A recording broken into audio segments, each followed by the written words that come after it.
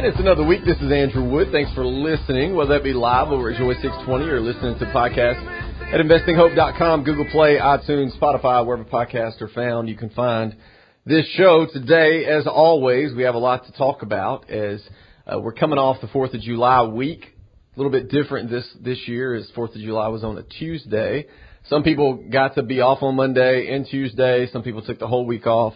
Some people like me had a birthday a couple of days after, and so I took that day off as well. But either way, we are back and we are ready to talk about life and what's happening around the country. And today what I want to start with is some news. Our Tennessee Representative Green introduces some legislation that hopefully will help us in Tennessee. Now, what's happening is something that we talked about here multiple times. When a president makes executive orders and kind of legislates via the pen, and what do I mean by that? Well, if you remember, you go back to President Obama. He says he had a phone and a pen. And what he meant by that is, look, if Congress will not act, then I will just by fiat do an executive order and we'll do what we want to do. You go back, every president has used executive order in some shape, form, or fashion, but over the last couple decades, you've seen it used a lot more. So President Bush used it, President Clinton used it, then George W. used it, Obama ramped it up a little bit, Donald Trump comes in, he does the same thing, he continues to use it. And then Joe Biden comes in and he's doing the same thing. But here's the problem with it, okay?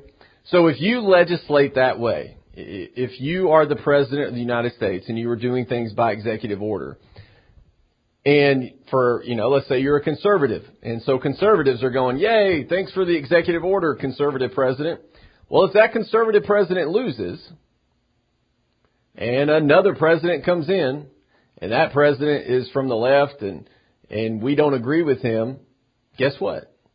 He's going to undo all the things that were done, and that's what we are seeing. And so the article over at Fox News says this. Let's see, Mark Green of Tennessee will introduce the States Choose Life Act of 2023 to protect Tennessee and other pro-life states from the Biden administration and retribution from the U.S. Department of Health and Human Services. In a statement to Fox News Digital, Green said his legislation would prevent the HHS from stripping Title X funding from 10 states that do not allow abortions and do not refer residents to abortion-allowing states, as it is doing in Tennessee. This is what Green said. HHS cannot be allowed to continue forcing states to participate in abortions or risk losing Title X funding. Representative Green said in a statement, Tennesseans and Americans from coast to coast rely on Title X for access to health to care. Green, who is also an ER physician, added, quote, if states are unable to backfill the void of revoked Title X funding, many Americans could be left without access to cancer screenings and pregnancy services. We must protect the rights of states to pass pro-life laws without the federal government seeking retribution. Title X is a family planning program that was established under the Public Health Service Act in 1970. It offers access to contraceptive care and other services, particularly to low-income Americans, and serves approximately 4 million people annually, according to HHS. The Trump administration, this is what I was talking about with executive order type stuff or kind of legislated via the pen. The Trump administration initially passed a rule that wildly prohibited funding from being used for abortion services, but the Biden administration reversed this rule. Green is taking action to prevent the HHS from weaponizing Title X to remove funding against states that choose to protect the right to life, saying the bill will protect Tennessee from being bullied by the federal government into propping up the abortion industry. Specifically, the legislation amends Title X of the Public Health Service Act to prohibit HHS from revoking funding for states that don't make referrals for abortion. The bill also comes after the HHS wrote a letter to the state of Tennessee saying it would no longer be providing Title X funding, which the state has utilized to support low-income families for decades. Green wrote a letter earlier this month to HHS Secretary expressing great concern over this new ruling. And look, just to give you more context, what is happening? Okay, so states like Tennessee have banned abortion, right? So they have restricted abortion. And the Biden administration, Biden administration and a number of senators, a number of congressmen have said, well, we think the Supreme Court is illegitimate. We think that's a bad ruling, the Dobbs case and the overturning of Roe. We're at the year anniversary, a little bit over a year since that ruling occurred. And so what the administration is doing under HHS and others is saying, okay, you want to pass laws that restrict abortion? Well, we're going to cut funding.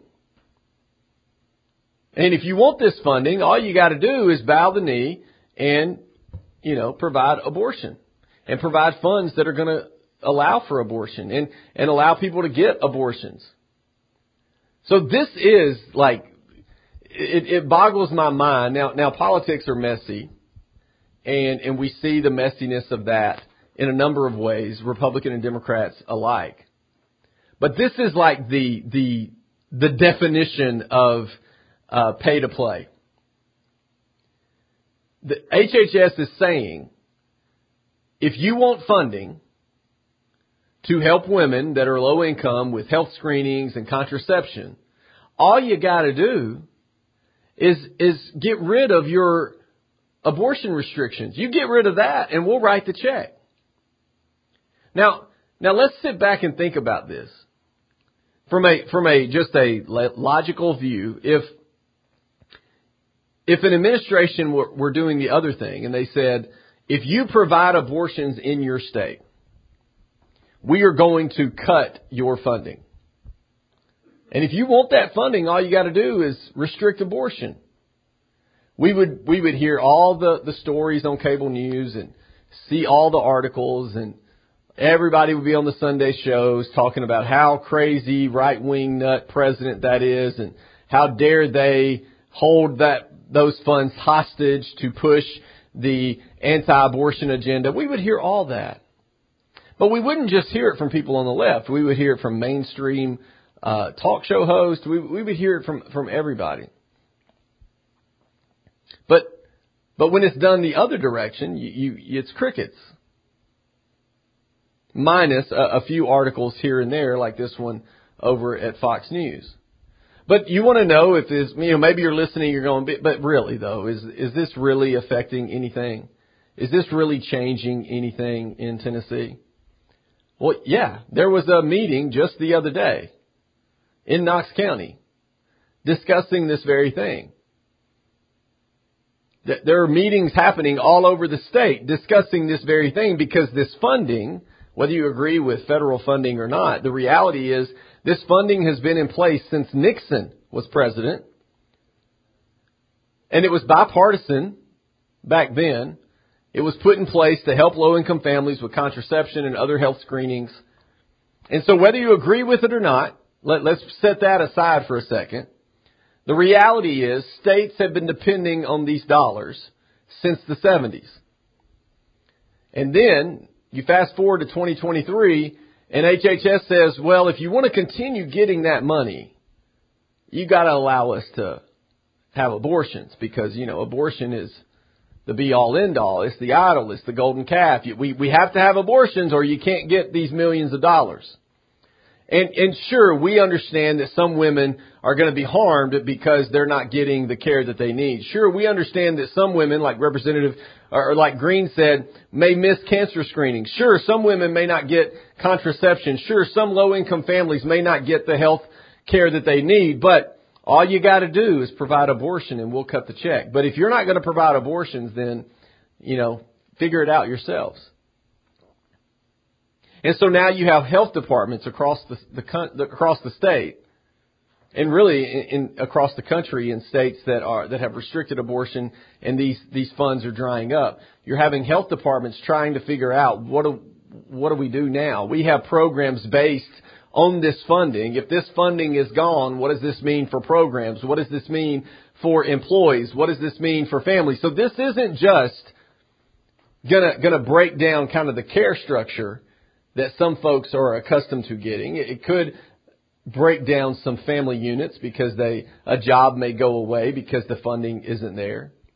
Now, some would say, well, all the state has to do is not restrict abortion. Well, that's not going to happen. You're not going to blackmail the state of Tennessee into providing abortion just to get some of these funds. The problem here is the folks in D.C., not the folks in the state of Tennessee. And so the interesting thing is going to be those that claim in Washington, those that claim they care about women's health, those that claim they care about women getting cancer screenings, those that claim they care about women getting contraception, those that claim all of these things, are they going to support Green's piece of legislation that simply says you can't hold back this funding because the state has a law on abortion? Now, what I would be willing to bet is there's going to be a lot of folks in D.C. that care a lot more about abortion than they do about low-income families getting the care that they need. Because, again, abortion is the golden calf. We've seen that for decades. We've certainly seen that since June 24th of 2022. So as we think about this, and people often say, well, politics is messy and you know, I don't want anything to do with it. It's crooked and all this. Well, it's things like this that make people go, I don't want any part of it. It's things like this where people go, look, why am I even voting? Why should I involve myself in what's happening? And see, decisions are being made in Washington that are having lasting ramifications in the state of Tennessee, that are having lasting ramifications with health departments across the state of Tennessee, that are having lasting ramifications with low-income families across the state of Tennessee. All because the folks in Washington think that in order for anybody to have success in life, they have to be able to abort their child. You remember, I've said that every government is a theocracy. It just depends on who the theo is. Who is the God? What is the idol? And abortion has become that. And so now we're seeing, and I'm telling you firsthand, some folks just the other day scrambled to have meetings of how do we figure out, how do we make this up? Now what's going to happen, regardless of what happens in D.C., the state of Tennessee is run in such a way that the state of Tennessee is going to figure it out. They're going to figure out a way to get funding in place to help these folks. But the sad part is a decision was made in D.C. out of spite. Not to say, hey, this decision is going to help more people. No, they're not doing it to help more people. They could make a decision and say, even though, look, this is how baffling this is. I'm not pro-abortion. I'm anti-abortion in every shape, form, or fashion. But if I'm sitting there and I'm in their shoes right now, what I would do is say, we could make a decision now out of spite, or we could rise above it all and use this as an opportunity to say and to show just how much we care about women in these states. They could even word it in such a way of the state of Tennessee doesn't care about their women, but we do. That's why we're not going to pull Title X funding. But of course they're not going to do that. They're instead making decisions out of spite. Those backwood Tennesseans, they want to take us back to the olden days. They want to take away abortion, so we're going to take away their funding. That's a decision made out of spite, not out of, hey, how can we best help our citizens? And it's ridiculous. Because they can make these decisions and pull funding and do all these things, and they don't think about who that is affecting down the road. No, they just are saying this is going to hurt a red state that we don't like, and that'll never vote for us anyway. So what's the shame? What's the problem? And that's where we are. We'll be back.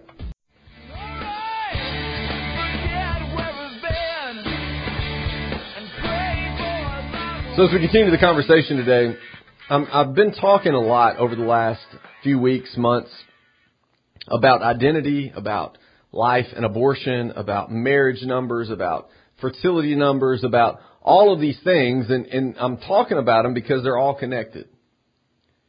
And so what I want to do now is there's a piece over at the New York Post that goes into greater detail about some of the things we've been talking about over the last couple months.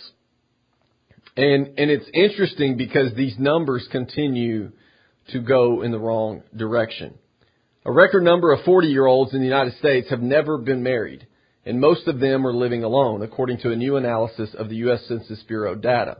The Pew Research Center analyzed Census Bureau data from 21 and found 25% of 40-year-olds that year had never been married, a sharp increase from 20% in 2010. So in 11 years, it saw a 5% increase from 20% to 25%. Many of these individuals lived alone, with just 22% of never married adults ages 40 to 44 reporting last year that they cohabitated with a romantic partner. The 2021 data marks a new peak in what's been a decades-long trend. This number that I'm about to give you is unbelievable. The share of unmarried 40-year-olds has steadily been increasing since 1980. In 1980, the number of unmarried 40-year-olds was 6%. 6% in 1980. In 2023, actually in 2021, that number is 25%. According to the data, a higher share of men than women had never been married, and black 40-year-olds were much more likely to have never married than Hispanic, white, and Asian 40-year-olds. Education also seemed to play an important factor, as 40-year-olds without a 4-year college degree were more likely to have never married than those who had completed at least a bachelor's degree. The overall decrease in the share of 40-year-olds who have married is especially notable because the share of 40-year-olds who had completed at least a bachelor's degree was much higher in 21 than in 1980, 39% versus 18%. Richard Fry, senior researcher for Pew, wrote in a summary of the findings. More highly educated 40-year-olds are more likely to have married, but the growth of this group has not reversed the overall trend of delaying or foregoing marriage. Pew conducted the analysis to examine how marriage rates have changed among 40-year-olds in the U.S. from 1850 to 2021. The data revealed a growing trend of delaying marriage or foregoing it altogether among people born during or after the 1960s. Pew's findings echo those of University of Virginia National Marriage Project, which found in a report last year that the median age of a first marriage has increased over the last 50 years from 23 in 1970 to about 30 in 2021 for men, and from 21 in 1970 to 28 in 2021 for women. The study noted a later marriage doesn't necessarily mean a better one, reporting that 81% of husbands who married earlier said they were satisfied in their marriage, compared to just 71% of those who married later. As for women, 73% of women who married earlier were satisfied, compared to 70% of later married women. Fry told CNN that the Pew report focused on 40-year-olds to reflect the fact that adults tend to take stock of their lives at the start of a new decade of life, noting a connection between fertility and marriage. Some women may want to have children in the context of marriage. Since fertility wanes after the age of 40, 40 is an appropriate age to document marriage outcomes. According to Census Bureau data, less than 1 in 5 adults had not tried marriage by age 40 in all prior generations of American adults. However, Fry noted in Pew's analysis that people do marry for the first time late in life. To be sure, we can't assume that if someone has not married by age 40, they never will. In fact, about 1 in 4 40-year-olds who had not married in 2001 had done so by the age of 60. If that pattern holds, a similar share of today's never married 40-year-olds will marry in the coming decades. In a separate report from last month, Pew noted that young adults are reaching key life milestones later than earlier generations, such as achieving a full-time job, financial independence, independent living, and parenthood. The report comes amid a decline in U.S. birth and marriage rates that's been underway for decades. Earlier this month, the Centers for Disease Control and Prevention reported that just under 3.7 million babies were born in the U.S. last year, about 3,000 fewer than in 2021. The CDC also found that birth rates for teens and young women hit record lows since peaking in 1991. Specifically, the U.S. teen birth rate fell by 3% from 2021 to an all-time low last year. So look, these things are important, and we've talked about it, and we've talked about it, and we've talked about it, and we've looked at it, and we've analyzed it. And as culture continues to de-link everything and de-link the things of God, and God is a God of order. And what sin came in and did was created chaos where there should have been order. And so what we're seeing now is the fallout of that. What we're seeing now is, for a while, we saw marriages break down. We continue to see divorce rates kind of hover around the same number. And now, I think, frankly, because of some of that, what you're seeing is people going, I'm just not going to do it at all. My parents' marriage was atrocious, so I'm not going to do it at all. I'm not going to put myself through that. And then in the same way, what you're seeing is you're seeing people go, well, and also, I'm not going to get married, I'm not going to have kids. You know, you often hear people, millennials, my group, sometimes will say, well, things are so bad, I just can't imagine bringing a child into the world that we're living in now. I mean, the climate change is so bad, I just can't imagine bringing a child into the world that we live in now. There's so much I want to do, I just can't imagine bringing a child into the world. Or I really just love me, and I'm happy with me, and I'm able to do whatever I want to do. And so why muddy that up with a family? Why muddy that up with a family? I haven't said this on air, but the Wood family is expecting baby number 5 in January. So I just turned 39 last week. And been married almost, what's the math? 2006 is when I got married, for almost 17 years. Be 17 years in September. Oldest child is 12. Currently, youngest child is 5. We have a 10-year-old, a 7-year-old. And then in January, we're going to have a baby.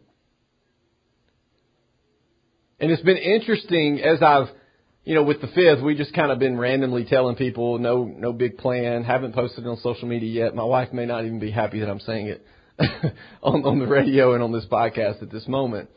But I want to give you context that my life hasn't been hindered because I got married when I was 22 years old. My life hasn't been hindered because we've had a bunch of kids. It just hasn't. I mean, I am physically in the best shape of my life. I'm healthier than I've ever been. Mentally, I'm in a good spot. I'm happy. My wife is happy. My kids are happy. And so the world would say, and as I've been telling folks about this, I've heard things like, you're crazy, you're insane, better you than me. I can't believe y'all are doing this again. But it's interesting, at Dad's class a couple of weeks ago, I told these group of dads that didn't have pregnancy planned. These were pregnancies that occurred that were unplanned, and they're trying to step up to the plate, trying to figure out how they're going to be a father to these kids. And every single one of them looked me in the eye and said, congratulations, that's awesome. Not one of them said, I can't believe you're doing number 5. That's crazy. Every single one of them looked at me and simply said, congratulations. Why is that? Because we're trying to equip them to step into these roles. And they've seen how important these roles are. And they've also understood that this is a blessing, that this is wonderful, But our culture sees and says, hold on, but again, remember what I've said, that the enemy comes to kill, steal, and destroy, and he's intentional about it. And so the enemy may say, are you sure you want another one? Are you sure you want to marry? And that's going to change some things. And folks, we have a culture that's starting to listen to that voice. And they're going in the wrong direction. And Lord, I hope that God intervenes and changes the current path that we're on. We'll be back.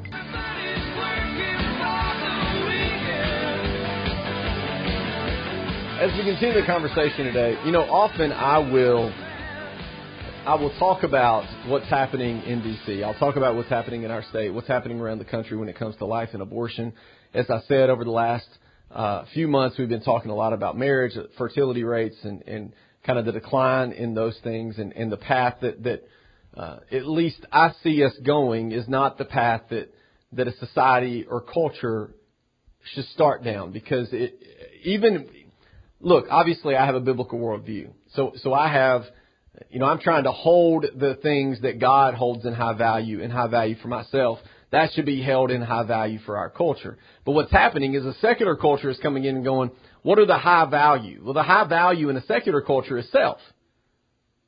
I'm going to get mine. Only the strong survive. What can I do to make my life better?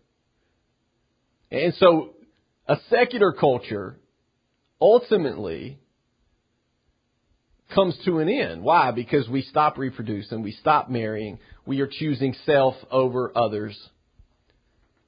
We don't want to sacrifice. And so that's the path that we seem to be down. And so oftentimes when we look at this, many times it's because, this administration or that administration or this court decision or this left-wing crazy person is calling for a piece of legislation or whatever. But I want you to understand it's not just left-wing folks.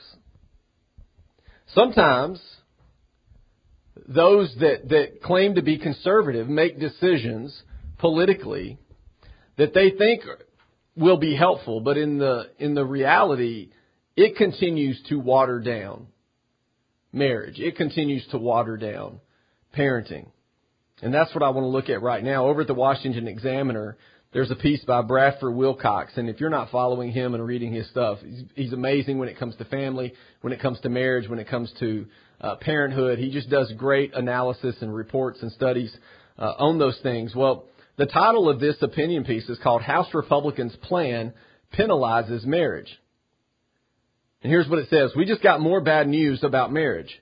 A record high 25% of 40-year-olds in the United States were never married in 2021. That's what we just talked about, according to sobering new statistics from the Pew Research Center. That statistic compares to just 6% of never married 40-year-olds in 1980, underscoring marriage's falling fortunes in recent decades. Digging further into the Pew data reveals that this retreat from marriage and family life has hit vulnerable populations the hardest: minorities, the working class, and poor Americans. The upper classes continue to marry. This is what I've talked about over and over and over again. Even those that we would call the left or the elite, who attack Christianity at every chance they get and who attack pro-lifers at every chance they get. If you look, and they attack private school and they attack homeschool and they attack traditional families and traditional values. Even those folks, if you look at their life, what are they doing? They're marrying. It's husband, wife, children in the home. They're sending their kids to private school. They're sending their kids to charter schools. They're sending their kids to the best colleges in the country. So they are living out traditional family values in their home, but they're not living those traditional family values out in the voting booth. They're not living those traditional family values out when it comes to the politics of it all.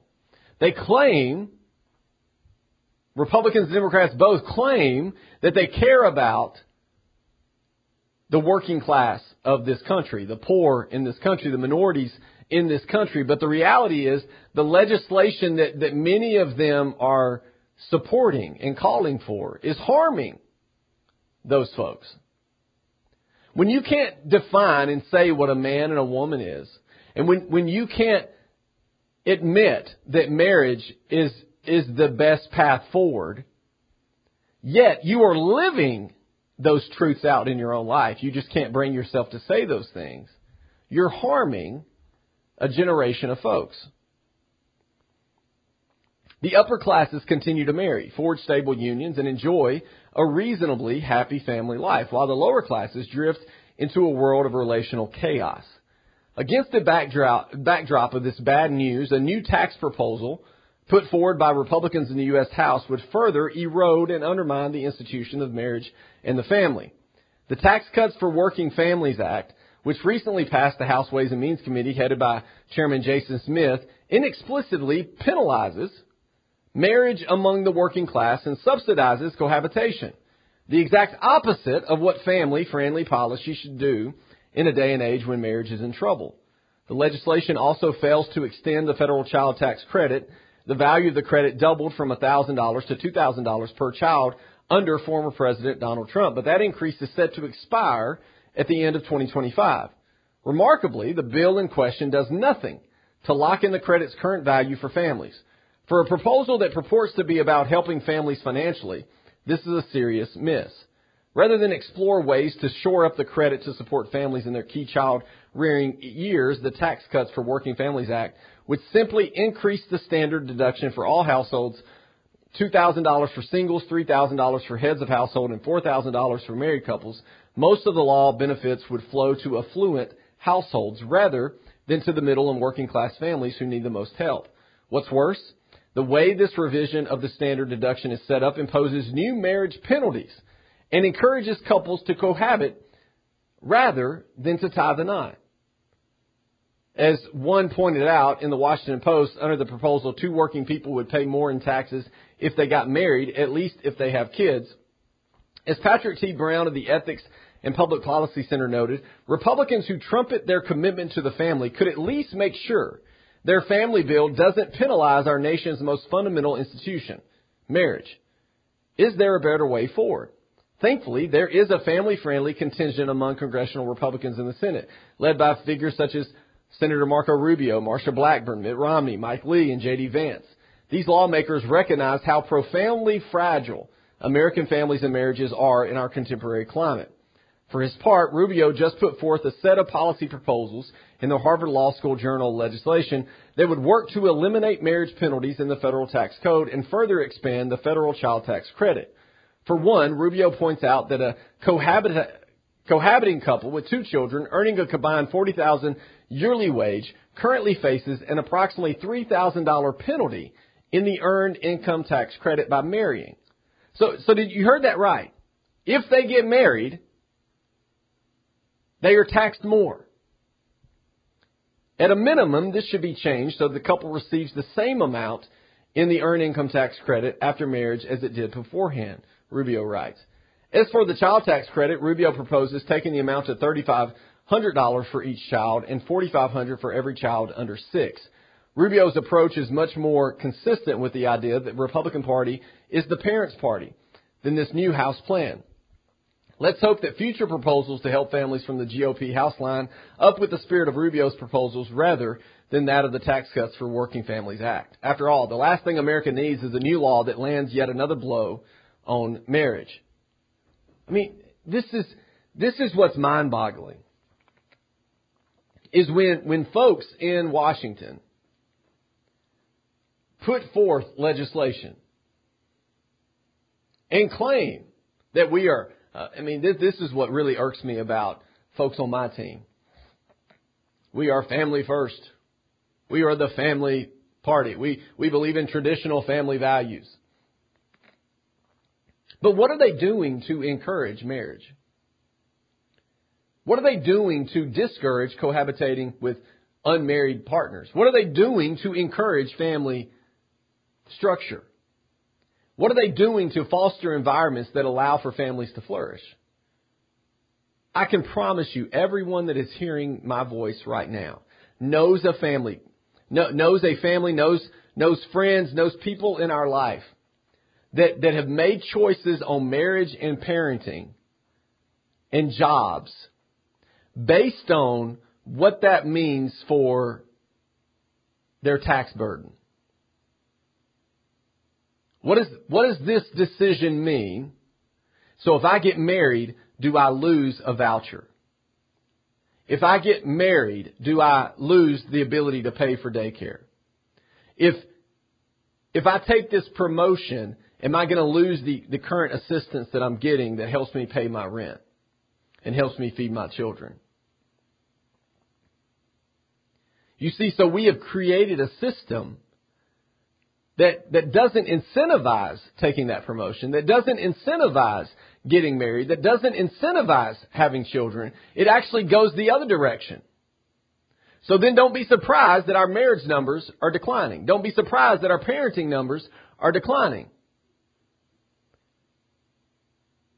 And it seems so simple. And then you got experts like Wilcox that wrote this opinion piece.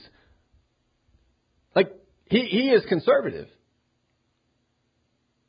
And he's saying, look, I look at the data and the studies all the time. And the data and the studies are telling us this. And y'all are doing and wanting to pass legislation that goes in the opposite direction of that. It makes no sense. It makes zero sense. And we've seen what can be done. In the state of Tennessee, Governor Lee said, we're going to take care of diapers up to 2 years for moms that are on TennCare. Makes sense. Great plan. It's going to help a lot of families out. In the state of Florida, DeSantis and the House and Senate in the state of Florida is saying, we're going to remove sales tax on all baby items. Period. It's that simple, folks. These are pieces of legislation that frankly everyone should be behind. It doesn't raise your taxes. It doesn't harm you. And instead, we're still trying to figure out some of these folks in Washington. The problem is they've been there literally since the 60s. And so they're trying to enact laws that didn't work then, but they haven't really changed anything. They're still working in that mindset instead of going, hold on, what can we do to help families today? What can we do to incentivize marriage? What can we do to incentivize the family unit? What can we do to foster an environment that's going to allow for a family to flourish? And instead, we get a piece of legislation that literally is going to cost a family more money if they decide to get married. And depending on where your income level is, you may say, it's just not worth it. I need that extra $3,000, $4,000, so I can't get married right now. It's nonsense. We'll be back.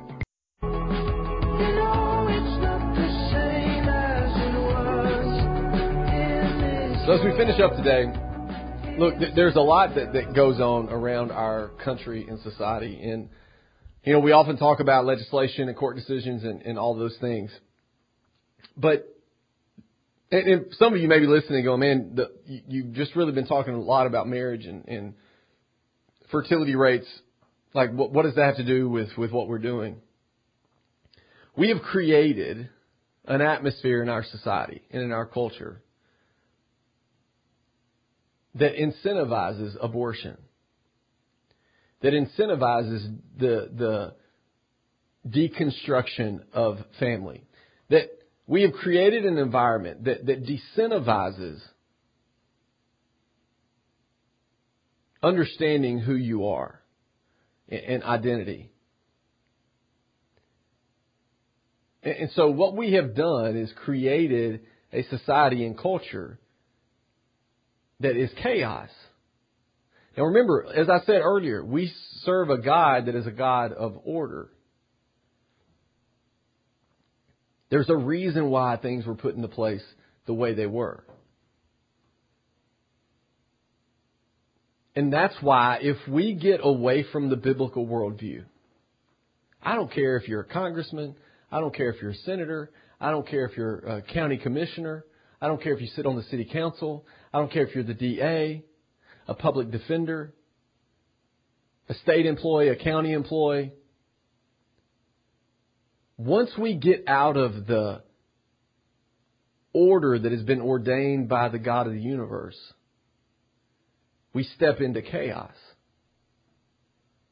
And so we should not be surprised then when we've spent decades devaluing the church.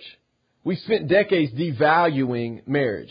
We spent decades devaluing parenthood. And so in doing that, we shouldn't be surprised at some of these things. We also shouldn't be surprised at seeing political promises made not be kept once someone is in office. I mean, I could go on about this forever, but just recently, I believe it was in Pennsylvania, the Governor Shapiro was just elected. He ran as a Democrat on school choice and vouchers. So a lot of conservatives were like, hey, this guy's not that bad. I mean, we need school vouchers. We need school choice. We need charter schools. He ran on that and said, if I'm elected your governor, I'm going to make a change in our state. Well, just last week, what did he do? He put out a long statement saying, yeah, not happening. All that I said on the campaign trail, I'm doing zero of it. Zero. But, you know, we have a short attention span and people will forget about that and he'll just go on his merry way. And he just flat out broke his promise to everyone that voted for him. And many voted for him based solely on that. So you could either look at that and go, okay, this is why I'm never going to vote again. This is why I'm not going to get involved and engage in the process. Or we can say this is why it's important to vet our people. This is why it's important to lobby and to be involved. But if we don't have leaders in our nation at every level willing to say the hard things, willing to say we need to incentivize marriage. Marriage matters. We need to incentivize having babies. Reproducing matters.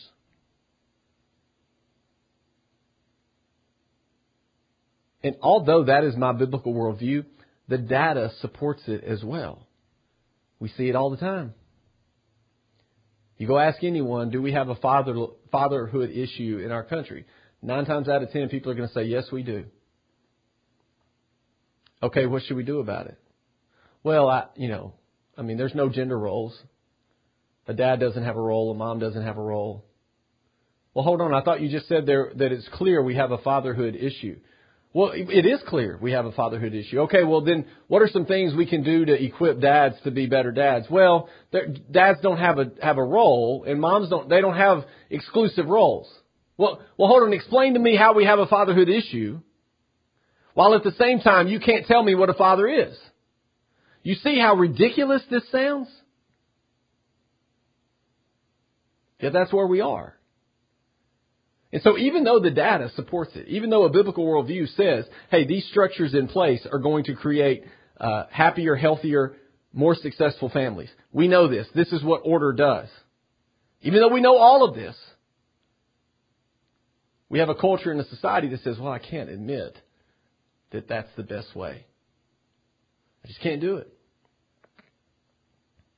And so that's where we have to come in and say, hold on, we're going to be bold in what we're saying. We're going to unapologetically say that marriage has value. Unapologetically say that we're going to hold up the high ideas of God, mom, dad, children in the home. It's not always going to work out that way. But again, it's the highest idea. Let's celebrate it. Let's try to achieve it. That's the message I'm sending to my children. I hope that's the message you're sending to your children.